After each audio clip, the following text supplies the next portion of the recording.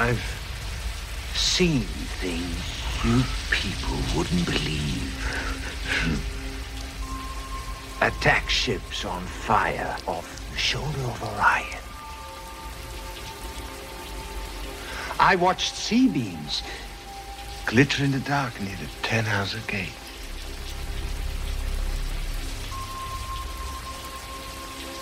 All those moments will be lost in time. Like tears in rain. Time to die.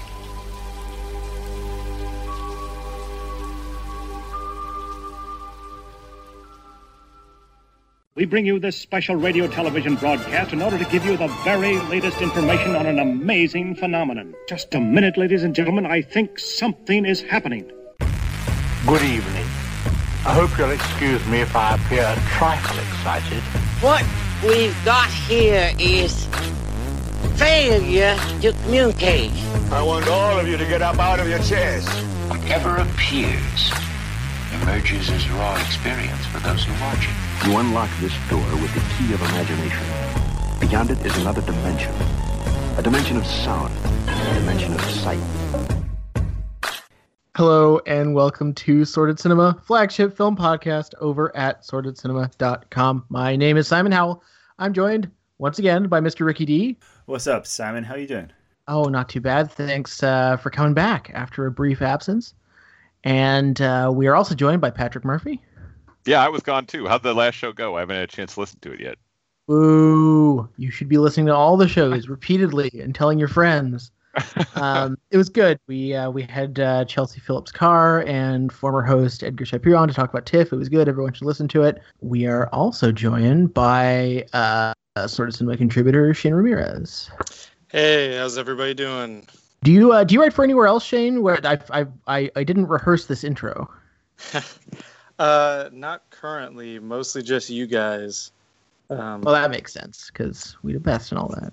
So yeah, we're here to talk about the running of the Blades twice. We are going to open things up with a discussion of the original Blade Runner, of course, directed by Ridley Scott. And then we're going to move on to the movie that absolutely tore up the box office this weekend. That's Blade Runner 2049. If you can't detect the sarcasm in my voice, perhaps I need a recalibration.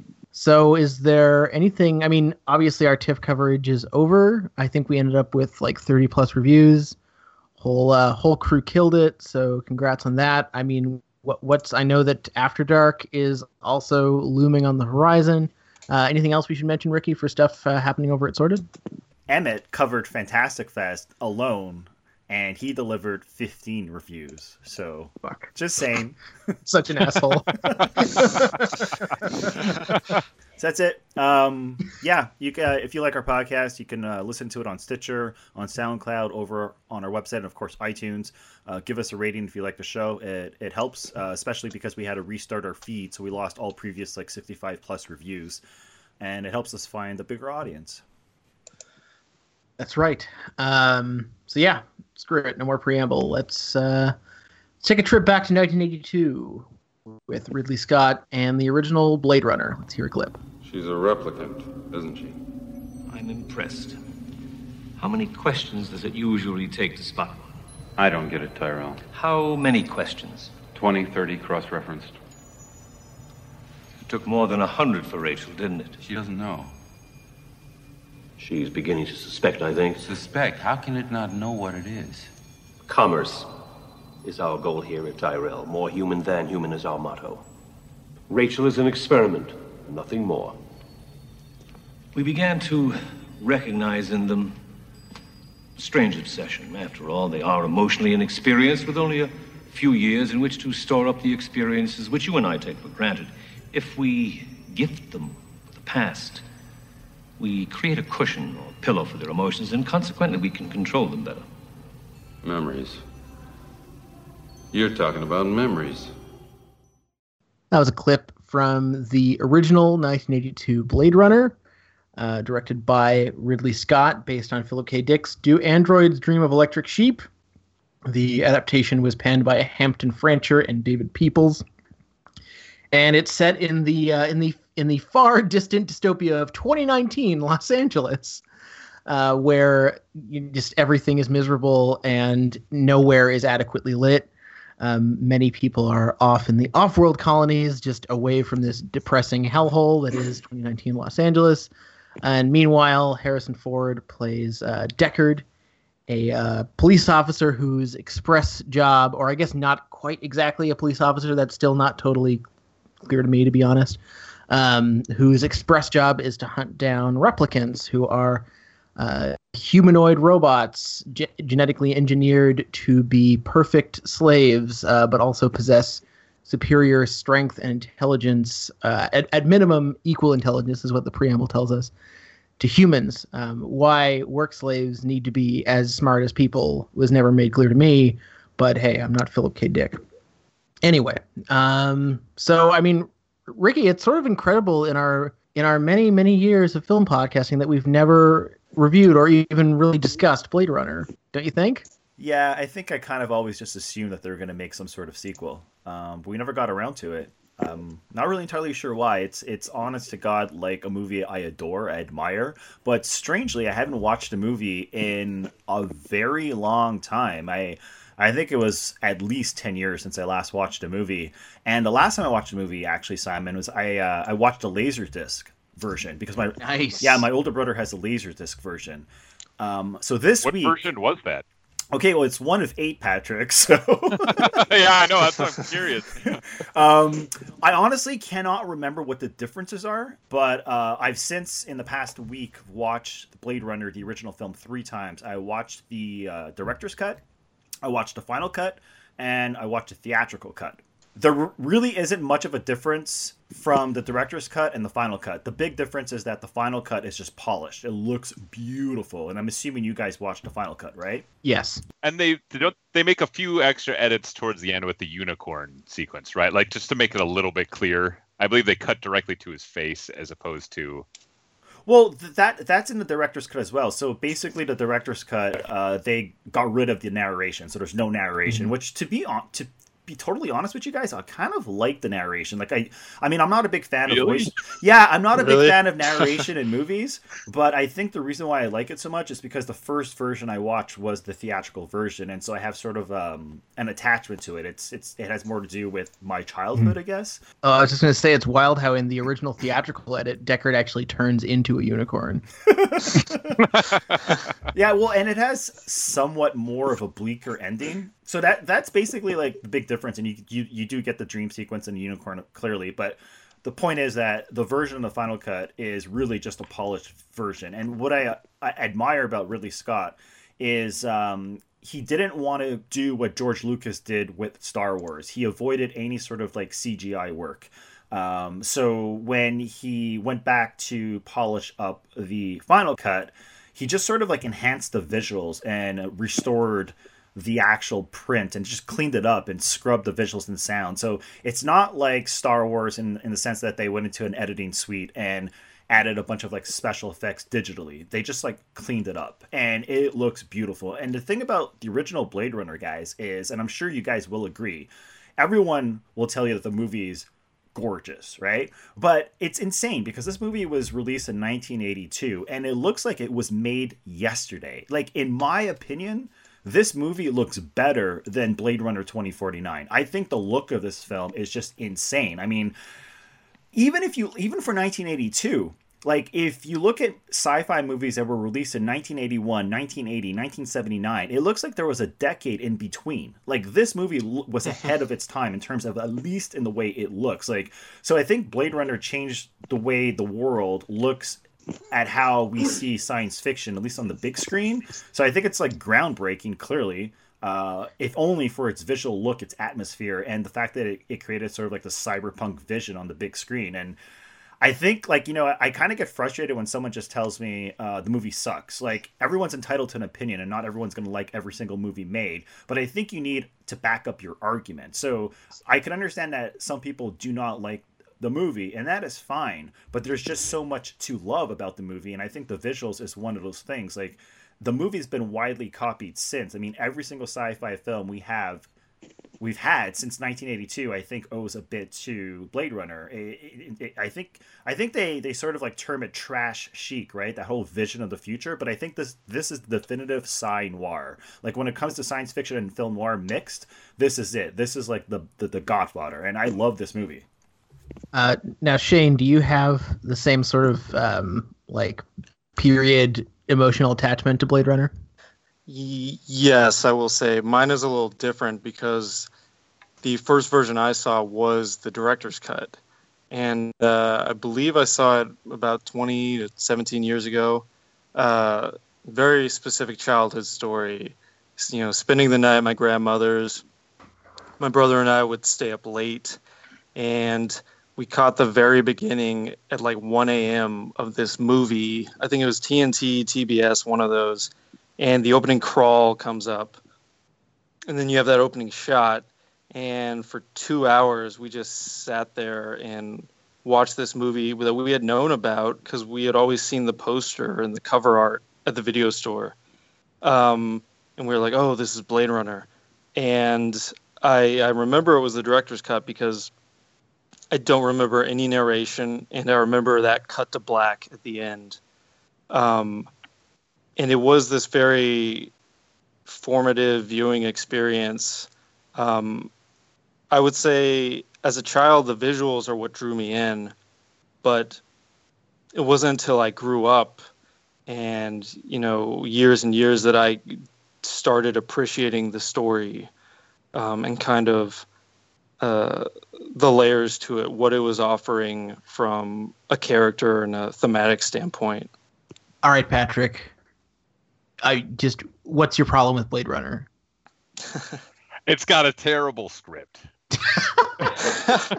I didn't even know that you had a problem with it. I don't have a problem with Blade Runner. No, I don't think it does. It's an unconventional script. But I actually don't have a problem with Blade Runner whatsoever. I love that movie. But I didn't see it when I was a kid. I saw it in college, and I just sort of sought it out by myself when I was, watching as many movies as I could, going to film school.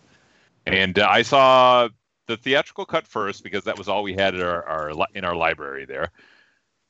And I hated the narration, Rick. You can tell Harrison Ford is phoning it in the entire time. He clearly hated the narration, which he has then gone on to say several times.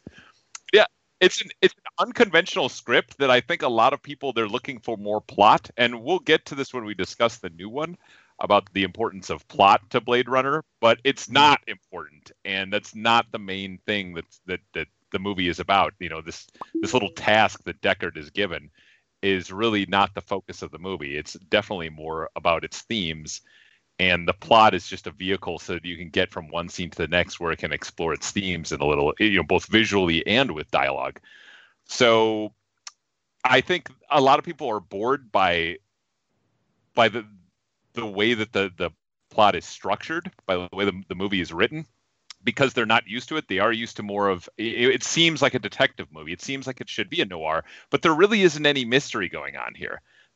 The whole thing about with Deckard, the is he, isn't he kind of thing, that's been blown way out of proportion, and it has become the central focus of what Blade Runner was about, but that's not really what it's about. It isn't about any mystery at all. It's more what I always imagine sci-fi to be, which is just an exploration of, the greater truths of humanity, as douchebaggy as that might sound. That's the mystery, dude. That's the mystery.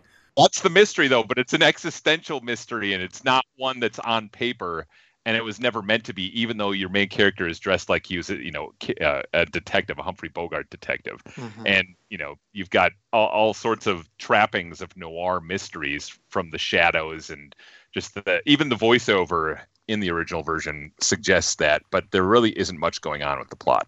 I said I like the voiceover because it's like nostalgic for me. Like, it just reminds me of the first time I seen it. But that's what I mean about the script being poorly written. It's because of stuff like the narration, which, to be fair, the studio made them include the narration because they did not think that the audience at the time would understand what the movie is about. But nobody watches Fritz Lang's Metropolis and complains about the script or the plot, because that's not the type of movie it is. Like, this is a very moody picture, and much like the best film noir, it's thick on atmosphere. It's deliberately paced. I love the pacing. It's slow, yet it's still not as long as the new movie, thank God. But it's not even close. Not even close, dude. It takes its time getting from one scene to the next scene. But at the same time, like, what I find intriguing about this film, and one of the many things, is that this movie was released in 1982 after Star Wars, during a time in which Hollywood sci-fi blockbuster films were heavy on effects and action,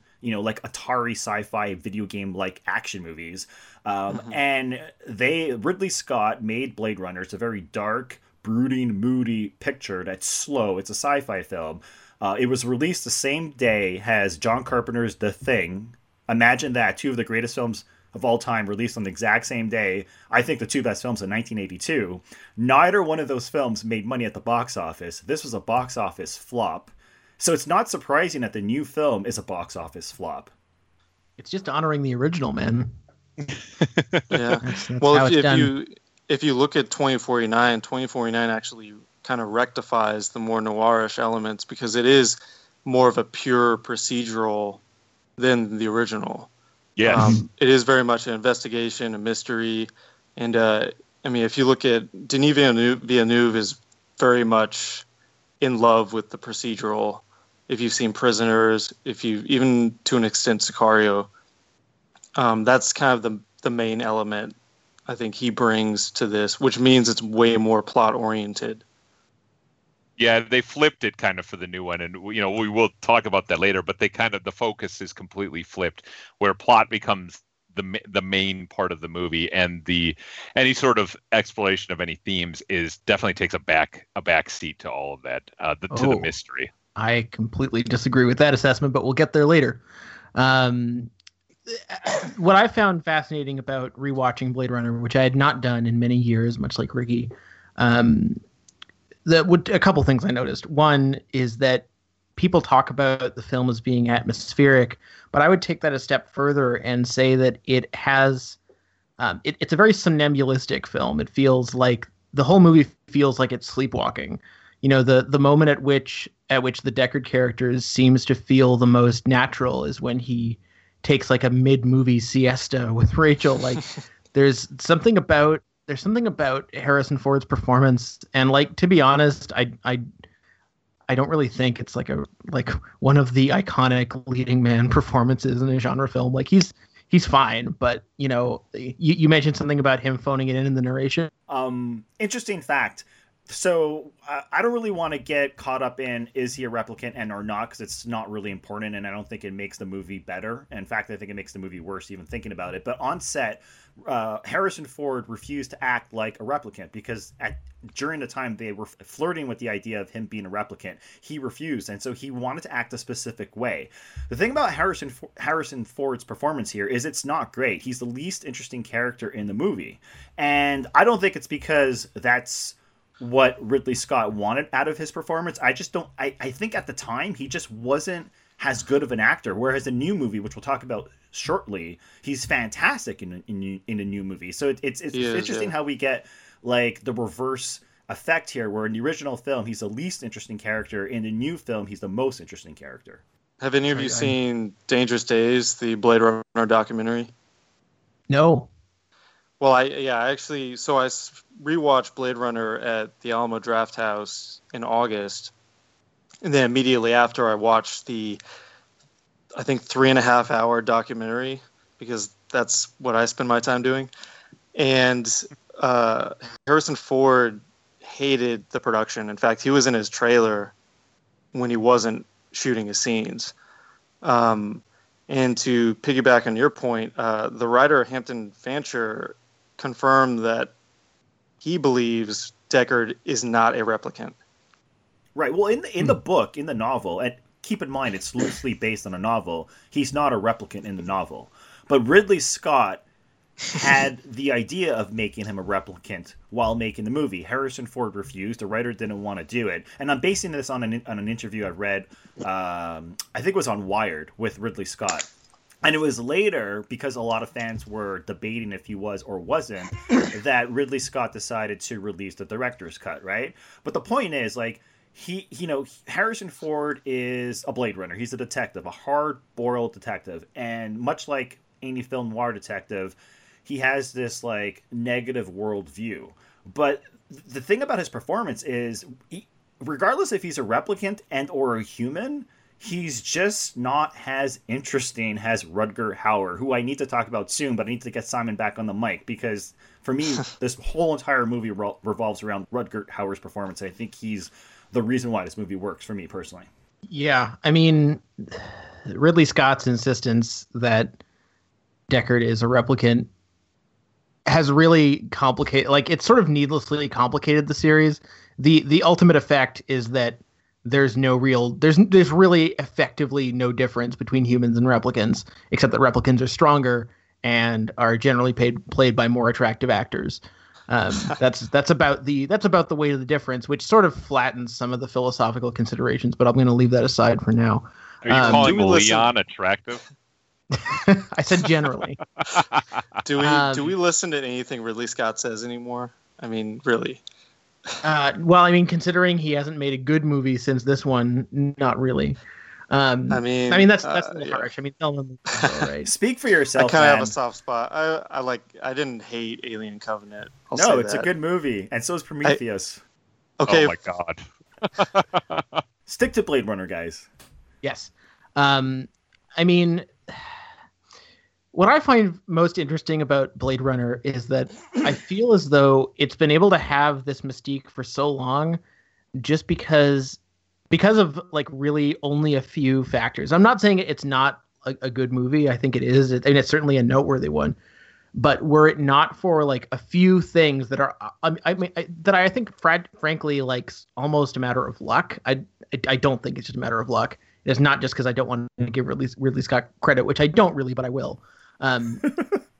It's, first of all, were it not for a couple of iconic moments and performances, Rutger Hauer is absolutely chief among those. Ricky, you're right about that. Were it not for Vangelis's completely unbelievable score, which I have listened to on its own way more often than any other film score ever made, and were it not for the visual design of 2019 Los Angeles, certainly the sequel wouldn't exist. We wouldn't be having this podcast today.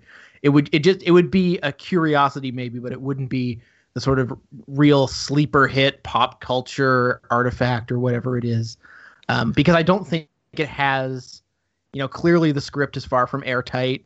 I don't know. To me personally, Blade Runner is summed up in its title. Why are they called Blade Runners? Nobody knows. You want to know why they're called Blade Runners? Is because they're fucking cool sounding. They invented it. There was another movie script that was called Blade Runner that was kicking around at the time. Exactly. And it wasn't going anywhere. And Ridley Scott loved the name of it, and it was close enough to Bounty Hunter that he bought the rights to it. There you go. Yeah, it was originally going to be called Dangerous Days. Hence the documentary title.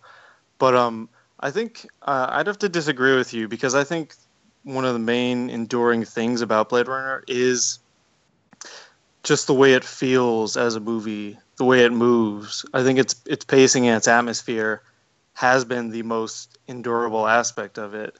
And I think that was kind of the main holdover, even more than the visuals, that Denis Villeneuve takes to 2049.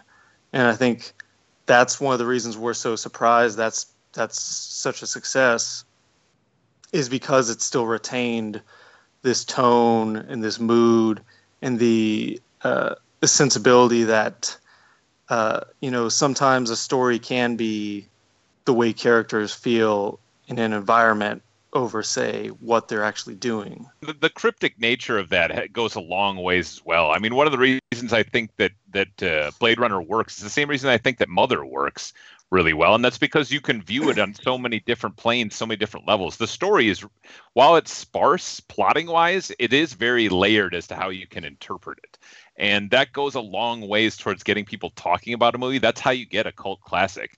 It does something well enough that it engages people on multiple levels, and they can have discussions about it. And very few movies attempt to do that as well as Blade Runner did that. And also, you're right, it has a couple of key moments that just stick with people. The Tears in the Rain speech is something that sticks with people, and it happens to be right at the end of the movie, and they remember that speech. So therefore they remember the movie. Right. You know, this is getting terrifying because when I was watching this movie for like the third time this week, I could not help but think of Aronofsky's film, Patrick, and I was thinking of you, and I was thinking of the Christian allegory in Blade Runner, which I never really picked up on in the past. Sure, the fallen angel. Roy Batty is the fallen angel, man. For sure, but even... Prodigal son. Yes, but even in terms of like the eye symbolism, which I've known he's got about... the stigmata, too. Right, and a lot of people have written about this too. But what I noticed watching it again was when people do argue about if he is a replicant and or not, there are specific scenes in which the replicants have this sort of, I guess, like a sparkle in their eye. I don't know if you guys have noticed that. Like the vampires in Twilight. They have a little. Their eyes turn red when the light hits them, right? Right, so there's a specific glow, and it was done purposely, right? But there's one or two scenes in which Harrison Ford's character has that glow in his eye. But still, I mean, the movie itself opens up on an eye, right? It's a close-up of an eye.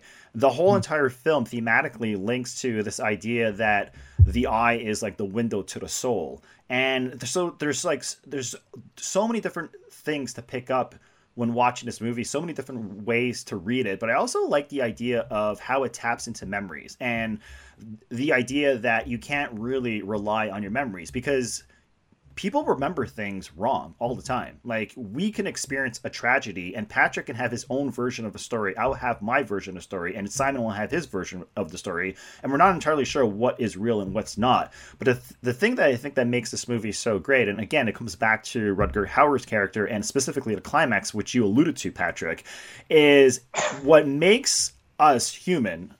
If there's one thing that makes us human or animalistic or whatever, it's the need to survive or want to survive, right? And going back to even like the biblical references, you have Rutger Hauer's character here, and he discovers that he only has 4 years to live. And so he wants to meet his maker and see if there's a way in order to like resolve this issue, so to see if he can fix him so he can live longer, because he wants to live as long as humans, right? And of course he can, and it's kind of like depressing to some extent, and you get that whole like sequence where, in my opinion, Rutger Hauer just shines. But then you get to the end of the movie, and this is what I mean about it's his movie. Like, it comes to life because of his performance. He's a centerpiece. And for me, that's why the movie becomes about mortality. It's because of his character. And you have this like sequence in which he chases down Harrison Ford's character, and he knows he doesn't have much time left. And as he's chasing Harrison Ford's character, be it if he's a replicant and or not, Harrison Ford is trying his best to survive. Like, Rutger Hauer's character is supposed to be a lot more powerful than Harrison Ford's character, although in the movie they don't really show why these replicants are so dangerous, which is kind of like a flaw, but I guess it's because it's a sign of the times. But still, he's like the bad guy. He's the menacing figure. At the end of the film, you end up understanding how he feels, and you end up sympathizing for his character, despite the fact that he's a deadly replicant. And he himself is scared of dying. He does not want to die. So in that respect, he is sort of like more human than some of the human characters in this movie. And there's something poetic about his performance and the way his character is written, which a lot of people have criticized. But he is the creation of this man, the Mr. Tyrell, who owns the Tyrell Corporation, right? And I think he's purposely designed to be theatrical. Like, he's supposed to be very melodramatic, and he's designed to be theatrical. And that's why when you get that voiceover, or not that voiceover, when you get that speech at the end of the film, that's why people remember it, because it's not just about the performance, but it's sort of like just takes the overall theme of the film and everything about this character and summarizes it. And that one entire scene summarizes what the movie's entirely about. And I cannot stress how important his performance and role is to this movie, because without him, this movie would be half as good. I'd like to disagree with one point. So I do think a defining trait of Batty is that he doesn't want to die. But what kind of gives him the transcendence at the end is an act of compassion, and that's saving Deckard from death. not just, okay, I don't want to die. It's, oh, I can save this person from dying. And I think that ties in with 2049 pretty beautifully once we get into that. And the whole movie, the Voight-Kampff test, or however you pronounce that, those are all testing for empathy. That's what they're doing. That's the way they distinguish humans from replicants, is empathy. And he shows empathy at the end, and that's the transcendent moment. This replicant, who they thought basically could not feel those things, that's how they told them apart, is feeling those things. And it's supposed to make you think about what your humanity truly is, right? So they're testing for empathy and, whether or not you can show compassion towards others, and he does do that. That's a major moment. But the reason why he does it is because he's put in a position. This is where you have an action scene, and it's very rare that an action scene summarizes the whole entire film and these two characters. He realizes that he feels that compassion and human emotion because he witnesses Harrison Ford's character in a similar position that he's in. He puts him in that position because he's chasing him. He's trying to kill him, but then he realizes that's what Blade Runner does to, that's his occupation. That's what he does. So he realizes he is no different than him at that point in time. Right. But it's not so much his will to survive as his ability to show compassion for somebody else trying to survive, because everything has a will to survive, right? Even down to a single cell organism. No, I mean, even something without a brain will still struggle to survive, right? Right. So, but that doesn't make it human. But this puts him closer to that, if not exactly. So a couple key points I'd like to make really quickly. First of all, Ricky, when you say that without Rutger Hauer, the movie wouldn't really work, I would double down on that and just say that one of the movie's key weaknesses is that the non-Roy Batty replicants are mostly terrible. I'm sorry, Daryl Hannah and other lady and Sean Young.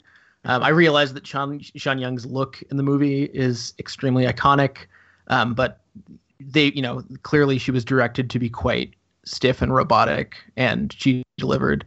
The problem isn't her performance. I think that's the way she was directed, and that's what she was given. That's the problem with the screenplay. I kind of actually like her performance, but more so. It has more to do with the way she's lit. I love the way they light her and the way she's dressed and the way she is, I guess, directed to act. She is robotic, she is cold, she is icy. But what I find interesting is, again, going back to Harrison Ford, and I'm sorry, Harrison Ford, you're a cool guy and everything. But when you have the icy poised Rachel standing next to Harrison Ford's Blade Runner character, she sometimes feels more human than his character. And I gotta say, the sex scene is the only scene in the movie that I think does not stand a test of time. It's the biggest flaw. Glad someone brought that up. Oh my god, is it a rape scene? It is. I mean, let's be clear. It based on the script, based on how the characters are supposed to feel, it is not. But based on how Harrison Ford's character behaves and the way the scene is blocked and the physicality of it, it absolutely is. Let's be totally real about that. Well, the original sex scene was longer that they shot and actually had nudity, and it was more sensual, I guess. I think even more consensual. But during the filming, I guess somehow they come up with the idea of kind of manhandling her, and Deckard forces himself on there. It makes for an interesting. I mean, it kind of keeps with the film's themes, because the entire movie you're seeing robotic, or I don't know if they're not really even robots, by the way. I mean, the way Ridley Scott has described them, they're not the same as his android from Alien or anything, but they're more biological than that. But you're seeing the animals. Everything's kind of a toy, right? You see Sebastian and his toys. He's made friends, and the way Harrison Ford treats her is like an object in that scene. She's not a person. She's not human. He's just enjoying a toy. You were going on that the replicants were the weakest. That we're all weak. I mean, I wasn't so much thinking about Rachel. I was more thinking about Roy Batty's sort of cohorts. Yeah, Leon and Pris. Leon and Pris, yeah, and the other one, Zora. The snake lady, Zora. Yes, thank you. They're just, I don't know, for characters who are supposed to be more human than human.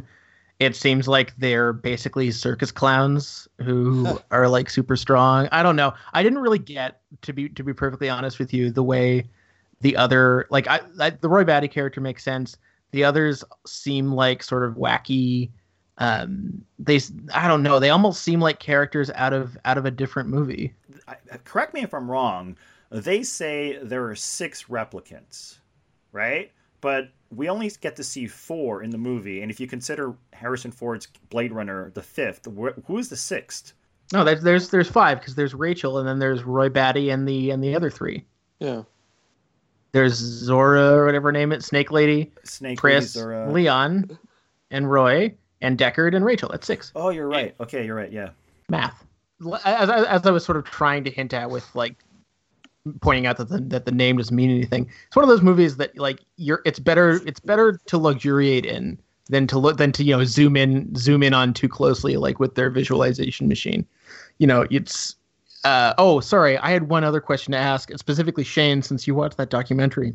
Yeah. My favorite bullshit claim by anyone who worked on Blade Runner is the way Rutger Hauer has always insisted, at least in interviews that I've read, that he ad-libbed his Tears in Rain speech. That's got to be bullshit, right? I think they actually do confirm that he did improvise it, or he kind of tweaked what they had. That's what it was. Ridley Scott confirmed that as well, that he wrote the Tears in the Rain quote is all Rutger Hauer. Yeah, but most of the speech was there, though. Yeah, Rutger most of the speech Hauer was there. Rules. I love it. Yeah, I was going to say. Is that a William Blake quote? I've never heard anybody. I can't say. They do quote William Blake a few times in the movie, and they even misquote purposely William Blake. So I was just wondering if that came from some sort of like, I don't know, somewhere, like a poet or a book, or if he just like made it up. Regardless, he rules. He rocks. I just hope that the second the cut was over, he did like a little fist pump for himself. You know what's crazy? That when I didn't realize till watching it again, but Rutger Hauer only has 4 scenes in the movie. That's wild. Yeah, the eye scene, when he meets Sebastian, when he kills Tyrell, and then the chase at the end. I actually really like. I've said that the other supporting characters are bad, but I do kind of like William Sanderson as Stan Sebastian. Mostly because, to be honest, I think of him on Deadwood 20 years later. It makes me smile. Me too. Well, and also his character kind of ties in with the short lifespan of the replicants, because he's 25 and he looks 45. He's got the accelerated aging disease, progeria, I think. Oh right, yeah. And that gives them sort of a bridge to a little bit of empathy. So Shane, we can't end our review without talking about the cinematography, and you are a cinematographer. So can you maybe talk a bit about Jordan Cronenweth? I can't pronounce his name. Cronenweth. Can you maybe talk a bit about his cinematography? Yeah, well, definitely one of the most enduring aspects of Blade Runner is its cinematography, and I can't say if it's the originator of the smoky blue streaks of light flooding the windows that pervaded the 80s.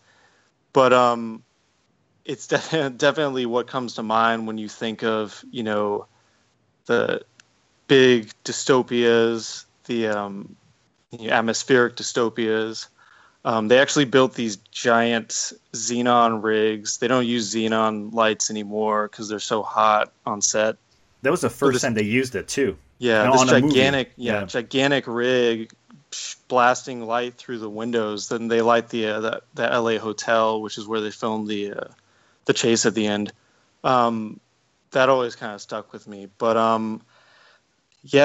watching the final cut, and especially on the big screen, which really does enhance the visuals and really kind of, I think that's where the movie's meant to be watched. But I couldn't help but look at it and think this might be one of the top 10 best shot films ever made. The way it works is with that much light is they flooded the set with so much smoke, which diffuses the light, which spreads it in different directions. And actually watching the documentary, the cast and crew recalls how smoky the set was. I think at one point they had some crew members with, face masks because it was so thick. That's really kind of how you achieve that effect. It's not just a bunch of light through the windows, but it's like Janusz Kosminski, Spielberg's cinematographer, he does a lot of the same thing. He's kind of the holdover from that. That's kind of what we think when people are talking about atmospherics or the cinematic look. there is zero natural light in the film. It's all, and any interiors are sets.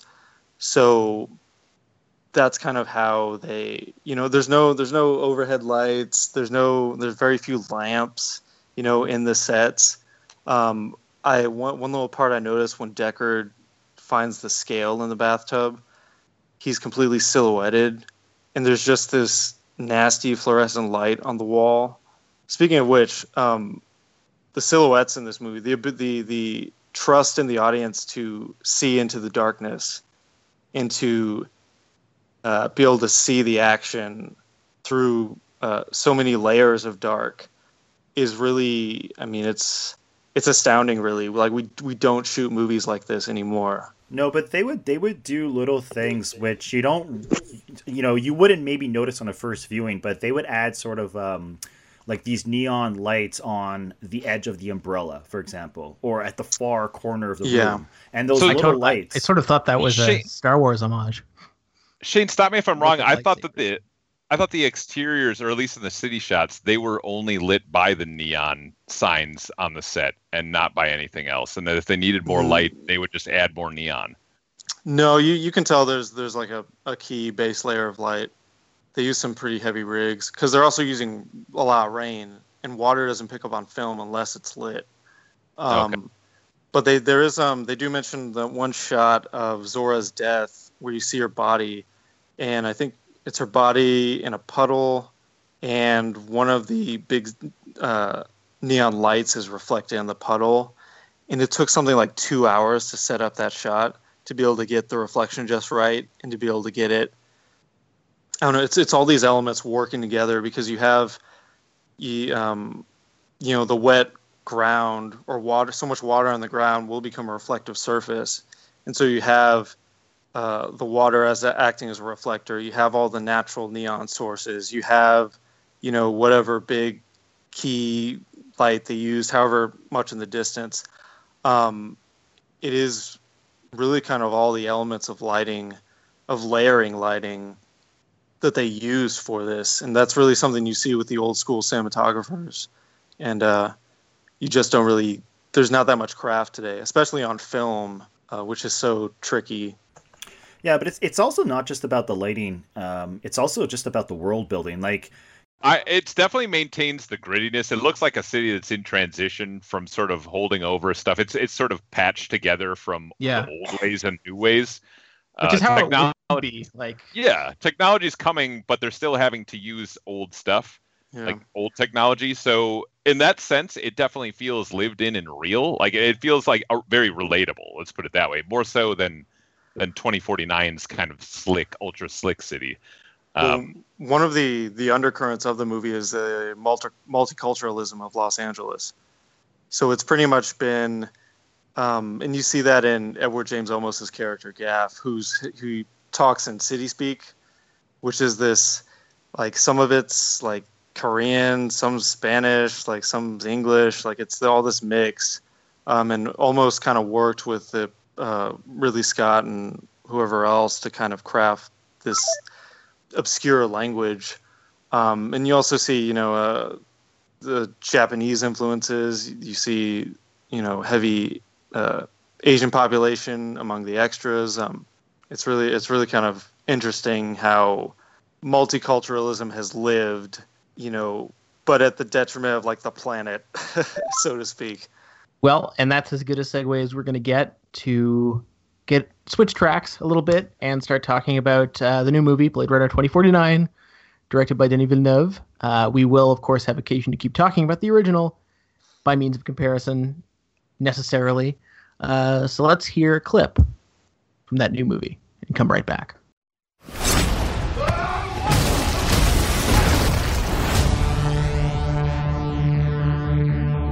Every leap of civilization was built off the back of slaves. Replicants are the future, but I can only make so many. I had the luck, and he has the key. I think I found him. That's not possible. If this gets out, We've bought ourselves a war. You're a cop. I had your job once. Things were simpler then. What do you want? I want to ask you some questions. What happened? I covered my tracks. Scrambled the records. We were being hunted. By who? You're back on Sword of Cinema. That was a clip from Blade Runner 2049, the long awaited by some sequel to the original. My favorite headline about how it did at the box office was Blade Runner 2049 draws older males and no one else. Ouch. Which was A, just a really good headline, and B, is just funny to think about when everyone was weighing, when the early reviews came in and everyone was like, oh my God, everyone loves it. And that's because most of the established critics that were seeing it early were all old men. Simon, that's not true, because a lot of critics that went to go see the movie are actually well under the age of 30. The interesting thing is, I think this proves that reviews do not affect a box office score. If something gets good reviews or bad reviews, they could still make money and or not make money. Also, I find it interesting that, I don't know if you guys heard about this, but all the critics were complaining because Warner Brothers made them sign some kind of embargo, but it was really unusual to the point where they couldn't talk about anything. So they're like, how are we supposed to write a review? So I just thought that was pretty interesting, but I'm kind of glad the movie didn't make a lot of money at the box office, because I know one of you hates this movie, but I think that's only going to make people love the movie even more, and I think it's going to find its own cult following in the next 10 years. You mean you weren't hoping for the Blade Runner cinematic universe? No, well, they want to make it, though. That's the problem. To be totally honest with you, I kind of want it to be a flop, because they're flirting with the idea of exploring the off-planet, right? Exactly, I don't give a shit about the off-planet. So to rewind a moment, because I realized I prompted this whole discussion, let's talk about the plot of Blade Runner 2049. What's it about? And as you can imagine, it takes place roughly 30 years. No, actually, I believe exactly 30 years after the events of the original film. This time, the principal character is played by Ryan Gosling, whose name is simply K, which is an abbreviation of his Blade running name, which I'm definitely not going to remember all of. And once again, a cop tracking down replicants, but this time circumstances are a little different. Essentially, sort of tracking down the last remaining of a breed of replicants who came later, who were meant to be sedate. And Kay himself is revealed early on to be a kind of replicant, albeit one who is specifically designed to take orders and do nothing more. Although, as we know in these movies, that's never how these things work out. And Harrison Ford shows up at some point, but we'll talk about that later. And, big conspiracy, lots of characters, a much greater time span and geographical span than the original film, lots of which I'm sure we'll talk about. Denis Villeneuve takes over. You may remember him from such works as Prisoners and most recently and relevantly Arrival, which, we may also have reason to bring up as a point of comparison. Okay. So, I do want to start with you, Shane, because you were talking about, and thanks, by the way, for that technical breakdown of how the original film was shot. Obviously, it's been 37 years and a lot's changed about filmmaking. What do you think about how the new one looks and feels, and what do you think it tells us about what's happened with sort of genre filmmaking these days?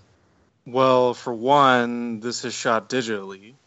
Yes. Roger Deakins uses his preferred method, the Arri Alexa, which is probably the best digital camera on the market.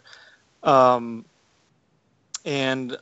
I think he does a smart thing by not trying to ape Jordan Cronenweth's work. This is less about kind of the big smoky light sources and more... Deakins very much likes using what's called practicals, your lamps, your fluorescent sources. And so this one has kind of more of an emphasis on kind of seeing in the dark, like, lighting characters through, a single neon sign, or like the big pink billboard, or then in some ways like the scenes inside the Wallace lab or pyramid. Is it a pyramid like the first one? I don't know. I think it's the same building, yeah. Yeah, Wallace's lair. He's very deliberately almost like mimicking sunlight, like harsh sunlight passing, which creates really deep shadows, which is a contrast from outside. There's no sun, there's no real sunlight in the film. You have, the overcast location, the junkyard, which is overcast. But he's making you think of light sources, because the cityscape and the dystopia is so devoid of what we consider, Earth. The way the sun comes up, it's bright, and then it goes down. That's all gone because of how we depleted the planet. So he's really kind of getting you to be nostalgic for certain the ways light moves. Everything's, so he's really emphasizing the artificial to enhance whatever natural stuff is left in this world. Can I just ask you one more quick question, since we're on the topic of the cinematography? Because when Simon phoned me the other day, I told him, the movie looks beautiful, no doubt, but it was the thing that I walked away thinking less about when I walked out of the movie. And I think it's because, what I was wondering, and this is why when I watched the original film 3 times this week, and it blew me away each and every single time, that original film was shot on film, and they didn't have a computer or CGI enhancement, special effects, whatever that they have now, right? This film is shot in digital, and I'm wondering how much of it was done in post. Is it just a lot of touch up and color correction in post? Because that's why I guess nowadays when I go to the movies, I'm not as fascinated or mesmerized or taken back or in awe of watching movies, because in my head I'm like, well, they probably did most of this, about 50% of it in post. And I know Roger Deakins is probably most likely the greatest cinematographer working today. But still, how much of it is in post? I can't say that. I do know Deakins is very much an in-camera guy. So those, light shifts and the Wallace lair, those are I'm almost 100% positive those are done in camera. But he does very much value a quote unquote clean look, as opposed to, the original Blade Runner, which is, it's gritty, it's dirty, it's an embracing film grain, 2049, I don't think there's a grainy or noisy shot in the movie. It's very controlled. And I think Blade Runner is a little more experimental, a little more about, lighting accidents and just kind of whatever you can catch in camera. I think that's a big difference. There's also a difference in how movies are made now, because I just don't think with that budget and the subject matter, a movie's really allowed to be, that as gritty and experimental as the original Blade Runner was. Right. We're talking about a movie that's playing around with $150 million of a studio's money, which is not nothing. So anyway, sorry, that was also, this has been an unusual review because we normally wait to get into these technical details, but I was just so interested to get your take on that. Patrick, we may as well just dive right in with you, because I can sense, and by sense I mean you wrote a review, and I just know that you were not altogether enthralled by this film. I wasn't altogether enthralled by it, nor was I, nor did I hate it, although if they chopped a half an hour off of it, I would have been a lot happier, I can tell you that. I thought it was just one of the greatest sins of any movie. It was boring. I didn't think that they went for anything. I'm not sure that, even though Hampton Fancher came back to write this sequel, I'm not sure he understood why Blade Runner has persisted. I thought that it relied too much on a whodunit mystery plot that ultimately goes nowhere and was pretty easy to snuff out right from the beginning, and doesn't really have any impact anyway. I'm not sure what they thought they were saying with this movie, and maybe somebody will correct me here and can come up with something that this movie was reaching for, but I detected no love for humanity in this whatsoever, or who we are as people, or where we are in this universe. What is our point? I didn't detect any of the sci-fi looking to the stars that you see in the original Blade Runner. I just saw a very, very lovely film whose images are enough to get it through quite a bit of its running time, of its 2 hour and 40-minute running time, but that focuses so much on such a sparse plot with just sparse dialogue. Nobody really talks in this movie. Nobody really does anything of any importance in this movie. Very little. My favorite thing about it. Very little action is taken, and it's beautiful to look at. But it's ultimately it's a beautiful nothingness, I believe, is how A.O. Scott described it, and he's dead on. I'm going to attempt, even though I wasn't like the biggest fan of this movie, I am going to attempt to locate what I think is its key theme and the way it sort of extrapolates it, which is that unlike the original Blade Runner, where you supposedly have a human character interacting with non-human characters, although as it turns out, we had a non-human character interacting with non-human characters, but whatever. We had a character presented to us as human and played by an actor who played it as a human anyway. In this movie, we are given a character who we are immediately told is not human. There are very few human characters in this movie. The majority are some kind of artificial life form. And what I thought was most interesting is that we get different varieties, different flavors of artificial life forms interacting with each other and pondering what it is to be alive and what it is to be invested in life. And I think that's sort of even though I wasn't enthralled with the Joy character and the way she was written, I thought the prospect, the on paper at least, the relationship between Kay and Joy, again, like both different kinds of artificial life, and the way that Joy begins to, is given a modicum of liberation via this I forget the transponder device or whatever it is he calls it. And then, sort of the way their relationship threatens to evolve. Unfortunately, it doesn't get quite enough screen time to do much with it. And then what happens with the Mackenzie Davis character there as well. I think that is juxtaposed really nicely with the general question about replicants versus humanity. Where do you draw the line between life and not life? And also the way that in the end, the Gosling character, Kay, is not sort of the chosen one, is not the hero, or maybe he is the hero, but he's not the chosen one. He's not the special one, which I thought was actually quite nice. Given that he's not the special one, is he still important?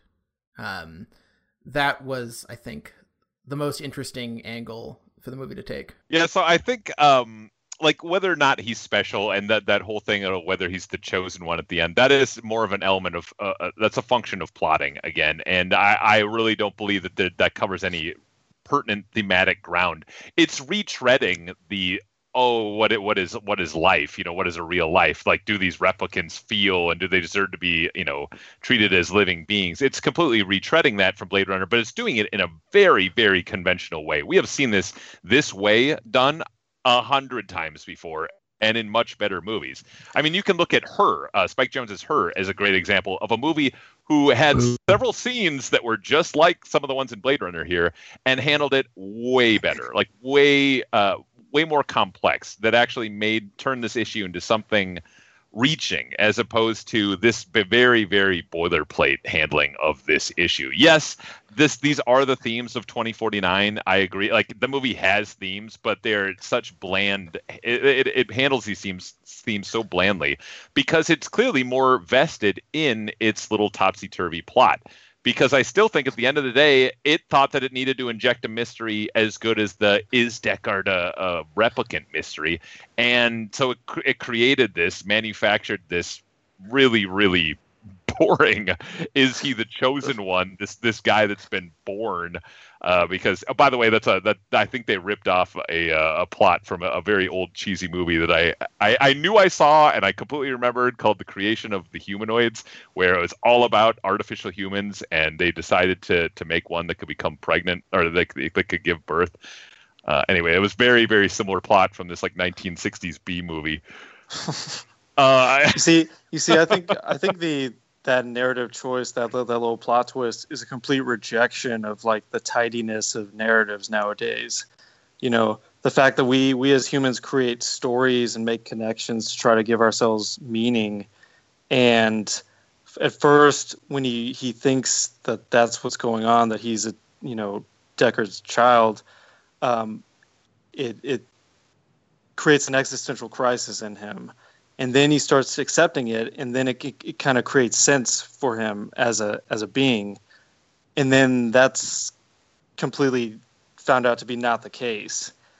And I enjoyed that subversion of, our penchant to make everything connected, of so-and-so was so-and-so's son or father, or, everything's always so tidy.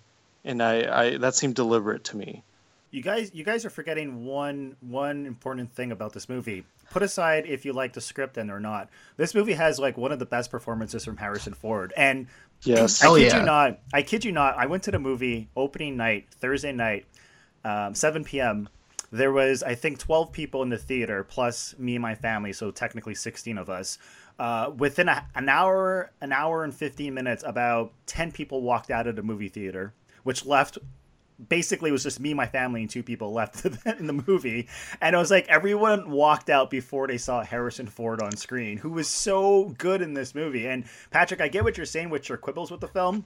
I've heard both sides of the argument, but I personally just found myself entertained, if not only because of the cinematography, the art direction, the production values in general.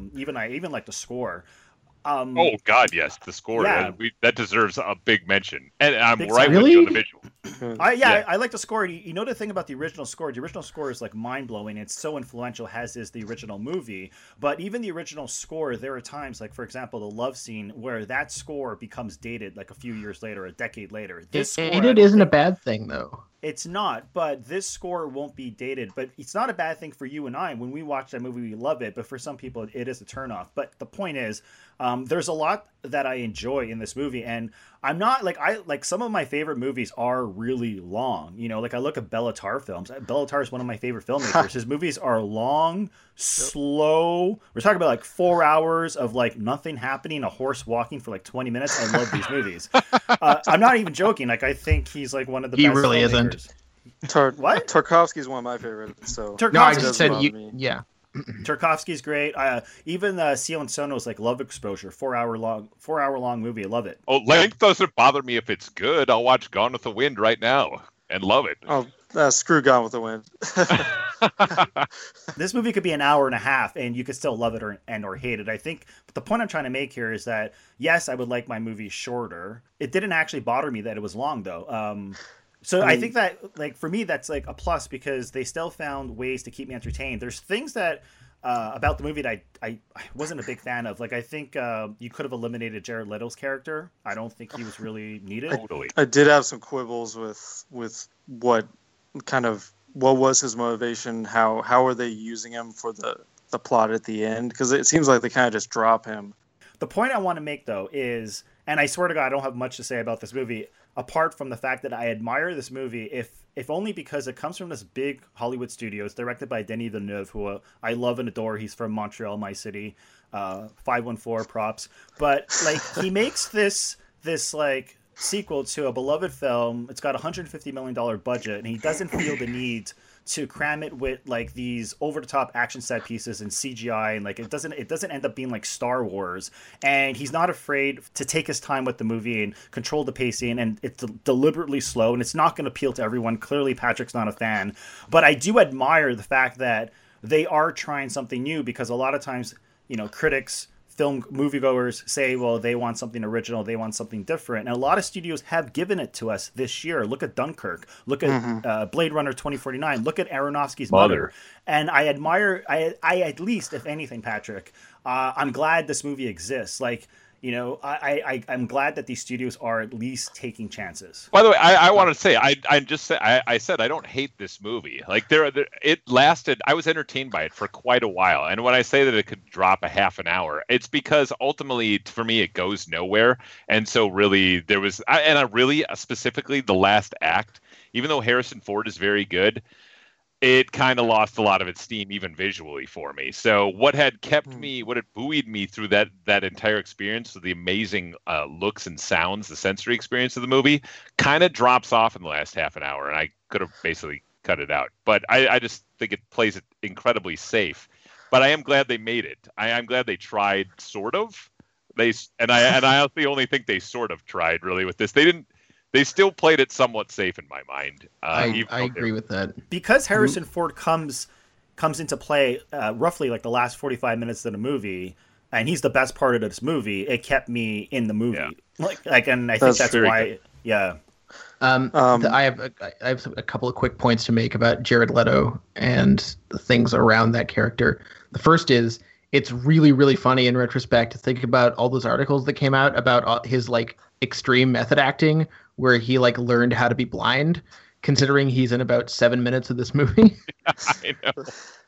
Anyway, I'm very glad he wasn't in it much, because he was very irritating. But I kind of liked the fact that in the end his character wasn't that important, because in the last act there's all this bigger stuff happening with this, you know, with this rebellion that's going to happen, with like these characters out of the Matrix sequels, and like this and everything with and Wallace, who's like never really dealt with.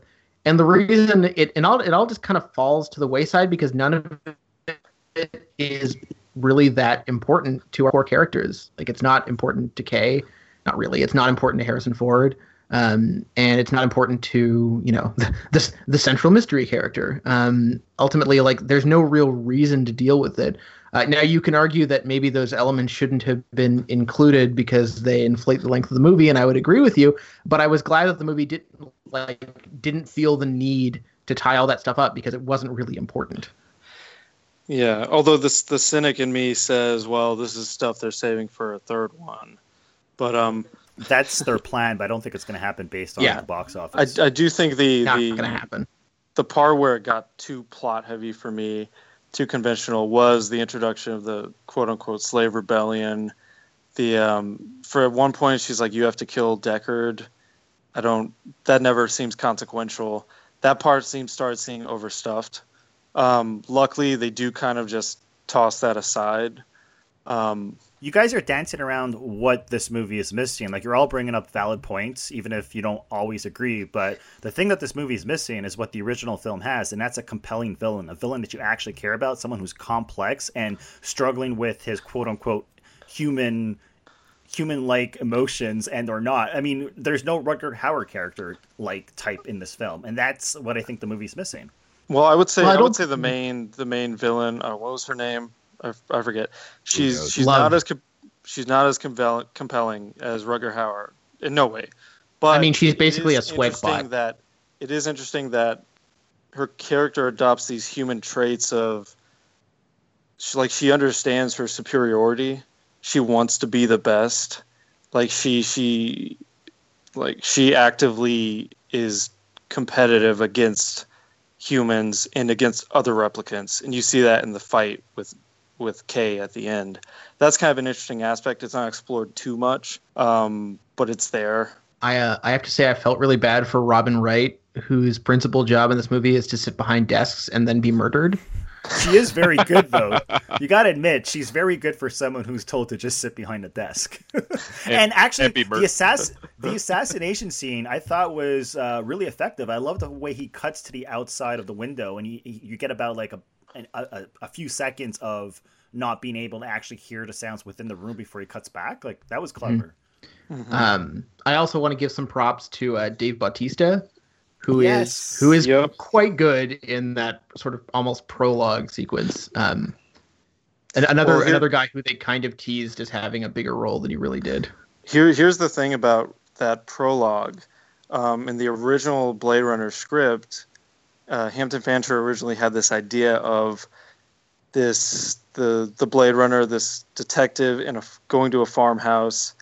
No one's in the house yet. I think he makes himself some tea.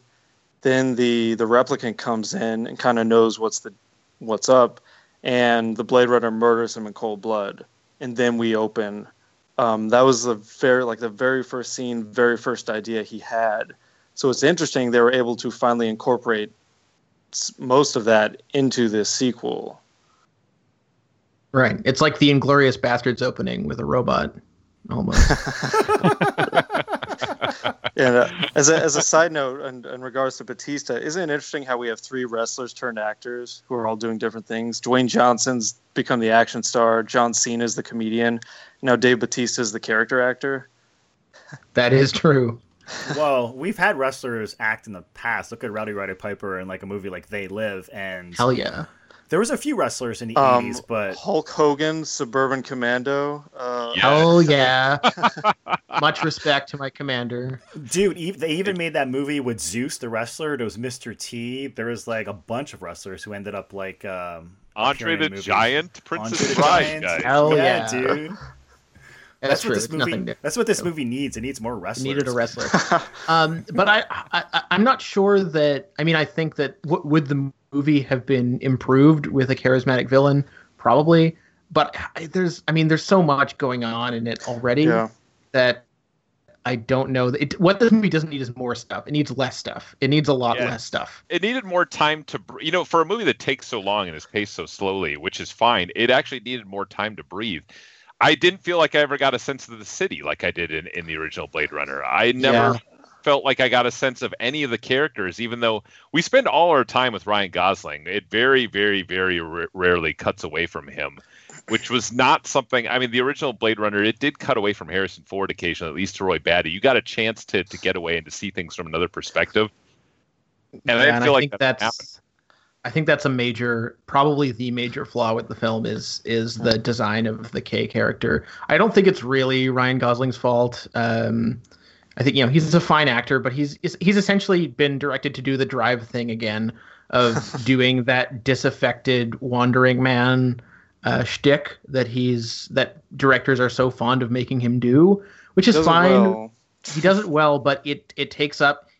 He's almost Jennifer Lawrencing it. Like he's in it almost every frame of this movie, and it's a lot of dead-eyed Ryan Gosling to look at. Yeah, just going back quickly to Patrick's point about them not really doing a good job in world building. There is one specific scene which is shot for shot almost exactly like the original scene from Blade Runner, where he's sitting at the noodle shop. And like it's interesting how like that one scene which actually shows what the city looks like and gives us an idea and a feel for what this world feels like, at least when you're living in the city, is just lifted from the original film. I do like the way they take it to Vegas, and I think there's something haunting about the fight sequence when Harrison Ford and Ryan Gosling are fighting it out, duking it out, and they have the holograms of the dead celebrities playing in the background, and just how it relates to them as being like replicants and or not. There's something interesting about that, but I gotta say that Denis Villeneuve is not exactly the best when it comes to staging action scenes. I did not like the final piece where it feels like they just basically rented some big huge studio in Montreal, filled it with a tank of water, and somehow delivered this very strange sequence, which I think the thing about this film is, and I don't know if you guys feel this way, as much as I did enjoy it, I don't love this movie, and I will say that I don't think I ever want to watch it again, but really? It felt like there's no urgency. I would disagree, and I'd say in regards to the world building, the movie does imply a lot of stuff visually without telling us. So, I mean, it's been 30 years since the original Blade Runner, and if you pay attention, conditions on Earth have actually worsened. It's more smoggy, and there's actually less people now, which I don't know if it's implying there's been a population drop-off or that more people have expanded out of the cities or more people are off-world. Because if you remember the original Blade Runner isn't that most people are off world, and pretty much what we see is what's left behind. They say in the movie that most people went off world after the blackout. But that's what I mean about the sense of urgency, because he is a replicant, right? He's not human, and we're not really connecting to him because he's so robotic in terms of his performance. Most humans are off planet. We're basically surrounded by a bunch of like quote unquote robots. And it's like, that's what I like, that's why I only really started to sort of care when we get Harrison Ford's character, because I actually care about his character. Yeah, for some reason, the older Nexus models could actually act like people. I know obviously they did things to make sure that they wouldn't blend in as clearly and all that kind of stuff. Ryan Gosling's model is a more obedient one. Yes. They mentioned that. So, but the movie suffers from that. It needed that Deckard-type character that audiences could relate to as well. I don't know. There's nothing to get you into this world. And even though there may be things implied, I never got a sense for it because it's always going around everywhere. The opening takes place outside the city in the farms. Then we go to the city. Then he flies back out somewhere else. Then he flies to Vegas. It's going all over the place. They do try by incorporating, I don't remember the actress's name, but she plays the hologram. Ana de Armas. Right, but I think that's where Patrick brings up the point that we saw that exact same movie in Spike Jonze's Her, and I think he did a better job in Her. The character I think she did a great job, and I did sort of feel for her when she sort of gets terminated or retired, I guess is the proper word. But at the same time, I just really didn't care because she was a hologram. Well, that's an interesting question, because I think one thing that this movie does that Her wasn't allowed to do or wasn't able to do because it only had one non-human character is you have these varying levels of artificial life interacting. And so even though I had some issues with the execution, I think this notion of watching these two non-human characters sort of negotiate each other's humanity levels, most sort of it completely nonsensically and yet very evocatively raised in that sequence where she's actually able to go outside, and for some reason she gets wet, which I don't understand and I just will never understand. But still, I thought it was actually kind of haunting, and the way that the movie's kind of testing your empathy level. Like you were just saying you didn't give a shit because she was a hologram. Mm-hmm. Okay, fine. But I still kind of did give a shit, even though she was a hologram. So that tells us. Yeah. That's great. I'm glad it worked for you. I'm just saying for me it didn't work, but that's not a fault of the failed movie. The empathy test. It's just me, right? But I think you're a replicant. That's what we're saying. But it's interesting you bring up the rain, because throughout the whole entire film, like the original film, it's always raining. This film, correct me if I'm wrong, but it's snowing, right? Those aren't ashes or pollution. It seems like it's snowing throughout the whole entire film. Yeah. And all of the replicants, they seem to have this reaction to the snow or the rain. Like they're in awe of nature.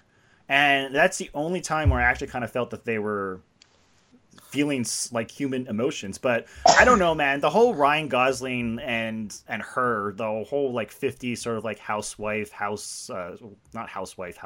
am I trying to say here? That 50s sort of like couple. Mm-hmm. They're like the honeymooners. Exactly. It's something that something I would be remiss if I did not mention is the fact that many female critics that I know are not wild about about the gender roles in this movie. I'm just okay. Well, let's be honest. If we take dystopias to their logical conclusion, which is the argument I've seen people make, pretty much the patriarchy wins every time. Let's just get that out there. So what we have is like the superior man, genetically engineered man, and the ideal, quote unquote, ideal woman, which is just a hologram, does whatever you want. That's kind of the ultimate horror of dystopia, the patriarchy winning. Well, and that's the thing, because it is a man that creates them, right? Yeah. But I was wondering if the scene toward the end where he sees the giant holographic billboard of Joy, if that's not suggesting that he kind of realizes that he became too wrapped up in what is human, what is real, and seeing that she was probably just programmed. I'm wondering if that's kind of his rejection of what she was, and then because right after he goes to rescue Deckard, if that's not his his rejection of the artificial and him saying, if I really want to be a human, this is what I have to do. And that's I have to, just like the first Blade Runner, I have to save a life to be human. So you're saying that the message of this movie is bros before hoes? Exactly. That sounds about right. Here's my last question. He should have that bumper sticker on his spinner. Here's my last question for today, because we do have to wrap this up, and I have nothing left to say. But here's my question: why do replicants want to become humans when humans are so incredibly flawed? Just saying. Because the flaws are what makes us man. Because they'll feel special. The flaws are what makes us man. Yeah. But if you're saying that that's a flaw in the replicants themselves, they were created by man, so it's man's flaws being replicated in their creation. So did Tyrell create the replicants because he purposely wanted them to sort of take over the planet? And I mean, because in this movie, okay, I swear, I know I said it was the last thing I have to say, but this is my last question. So in the original film, everyone had this, there was this debate: is he a replicant? Is he not a replicant? Who the fuck gives a shit? But in this movie, they sort of answer they're like, he's a replicant because Jared Leto's like crazy blind character says you were made specifically to mate with her to have the baby. That was no, they don't answer it.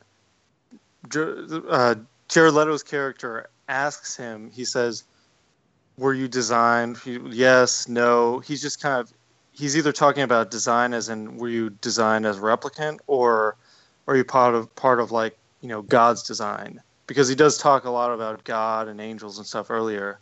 It's kind of a double entendre, play on words. They really don't answer it. I was kind of impressed by that. They don't directly, you're right. Because when he's saying, like, we were hunted, it just means, that could just mean him and Rachel. It doesn't mean that, he was being hunted maybe because he helped her escape. And he should have killed her. And she was being hunted because she was replicant. You're right. They never actually answer it literally. I will say that was my main trepidation going into this, is I was worried that it might try to tie up all those bows. And I was also worried it might be kind of like, what we got with Star Wars: The Force Awakens, a big nostalgia jerk off, hey, you remember the Tyrell Corporation? Hey, you remember the pyramid building? I was thinking it had some of that. Yes and no. I mean, thankfully not I didn't get that sense. Yeah. I would say that Denis Villeneuve with this movie succeeds where George Lucas, Steven Spielberg, and Ridley Scott have failed, where he said, I'm going to honor this material. I'm going to try to make it as close to the original as possible. When I saw the Star Wars prequels or Indiana Jones and Kingdoms of Crystal Skull, I felt like these creators were giving, they were giving into their worst impulses. And here you have a fan who said, if I'm going to do this, I'm going to try to do it as right as I can. And I appreciated that. There is the scene in the casino when Kay finally meets Blade Runner, Harrison Ford's character. Yes, his name, Blade Runner. Mr. Runner. I hate that it's called Kay, by the way, when you had Deckard, which is at least a nice little play on, Descartes by itself. And then Kay is just unimaginably named Kay. Well, then they name him Joe. Which... Average Joe, I guess, sure. So when Mr. Blade Runner meets Mr. Blade Runner at the casino, we get introduced to the dog, and he asks, he's like, "Is the dog real?" And he's like, "I don't know. Why don't you ask him?" And I was like, "That's amazing! Like that feels like it's like the director, screenplay writer, and everyone on set just talking to the fans, like, who the hell cares?" Well, here's the thing: fans. In the novel, all animals have died out, and in the first Blade Runner, it's implied that the only animals that are left are replicants.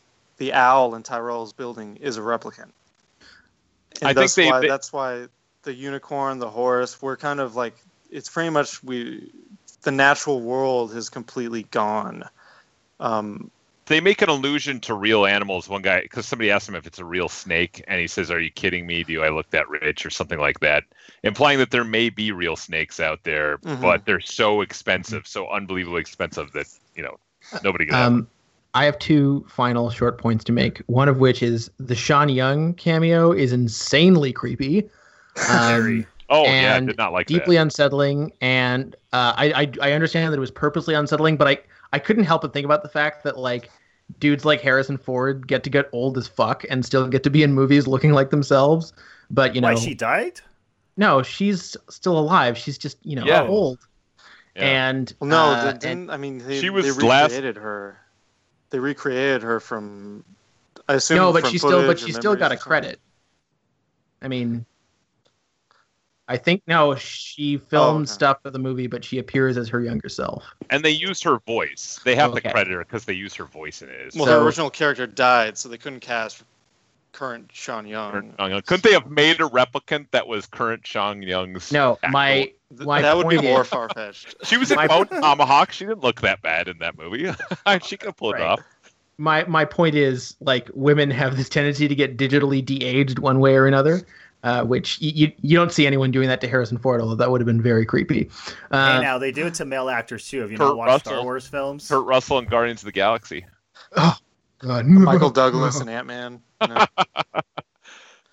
Well, Peter Cushing is a different thing, but anyway, maybe the patriarchy has already won.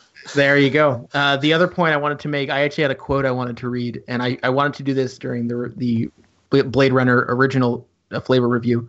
It's from an article from Vulture about Philip K. Dick and Blade Runner. So apparently Ridley Scott said in an interview that he found the novel too difficult to read. And Philip K. Dick was alive right up until shortly before the movie came out, so he did get to read the screenplay. He never got to see the movie, and his response. Got to see some footage. Yeah. I just love his description of the screenplay because it's so pithy, and he really earns his name. Dick's approval of the screenplay had more than a touch of irony. "It was terrific," he wrote. "It bore no relation to my book. Oddly, in some ways, it was better. What my story will become is one titanic, lurid collision of androids being blown up, androids killing humans, general confusion and murder, all very exciting to watch. Makes my book seem dull by comparison." He added, "As a writer, though, I'd like to see some of my ideas, not just special effects of my ideas, used." I just love that. He's such an asshole. So catty. He did see footage of the original, and he praised Ridley Scott for basically reaching into his brain and pulling out how he saw the world. That's cool. Anyway, I just love that quote and want to share it. I will say, I think I like this movie the most out of everyone here. I need to see it again, so I'm not set on my opinion, but I was kind of astounded while watching it that something this contemplative and this slow paced was allowed in the multiplex. Movies aren't allowed to have silence. There was silence in this movie. The sound design was old school. Movies are so freaking loud nowadays. At least on just how it was made,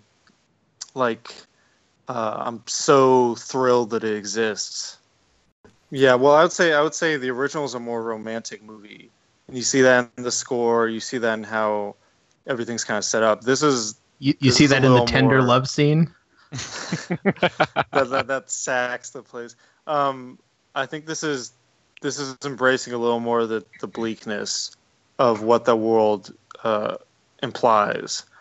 So I think it does do something different enough, because it's asking you to empathize with a character that's not real. And in a way, it reminds me a little of Spielberg's AI, which really asks you to invest in this non-human character that wants to be human and that on its face doesn't have a purpose. And so it has to find its purpose throughout the narrative. That's kind of an interesting story. Patrick, wrap it up because we got to go, man. I see this. I didn't hate it. It gets by on some of its just sort of sensory elements of it, but I see this movie as a shell of what the original Blade Runner was. It was an attempt, sort of a misguided attempt at trying to replicate what that movie was, and in the end, this is a replicant. That's what it is. It looks great. It's stronger. It's faster. It's louder. It's everything, but it's not really human. It's devoid of soul. All right. And you know what? For all I have some complaints about this movie, which have already been covered, but I will say, you know what? I like this a lot more than Arrival, which I actually kind of hated. Sorry. I'll have words with you. Yeah. We'll have words. Hey man, I don't think Denis Villeneuve has made a bad movie yet. No. So no, he hasn't. That's not true. He made Arrival. I haven't seen his early stuff. Arrival is fantastic. Arrival is not a bad movie. And by the way, if anyone hasn't seen Maelstrom, I think it's by far his best film. Maelstrom rules. I love that movie. I haven't seen Maelstrom. I haven't seen Polytechnique. I think those are the only ones I need to see. I haven't seen Polytechnique, even though I'm in it. Oh, for real? Yeah, that was some extra work. It was hard times. Anyway, so yeah, thanks y'all for listening. Do visit sordidcinema.com. You can follow us on Twitter at sordidcinema. And I think that's about it. Thank you, Shane, for joining us. And Patrick and Ricky will be back in roughly a week's time.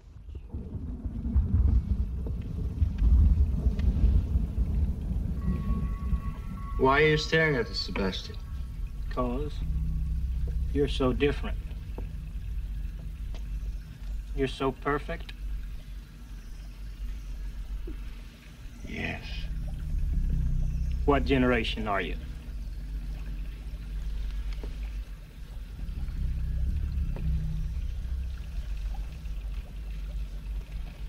Nexus 6. Ah, I knew it. Because I do genetic design work for the Tyrell Corporation. There's some of me in you. Show me something. Like what? Like anything. We're no computers, Sebastian. We're physical. I think, Sebastian. Therefore I am. Very good, Pris. Now show me why.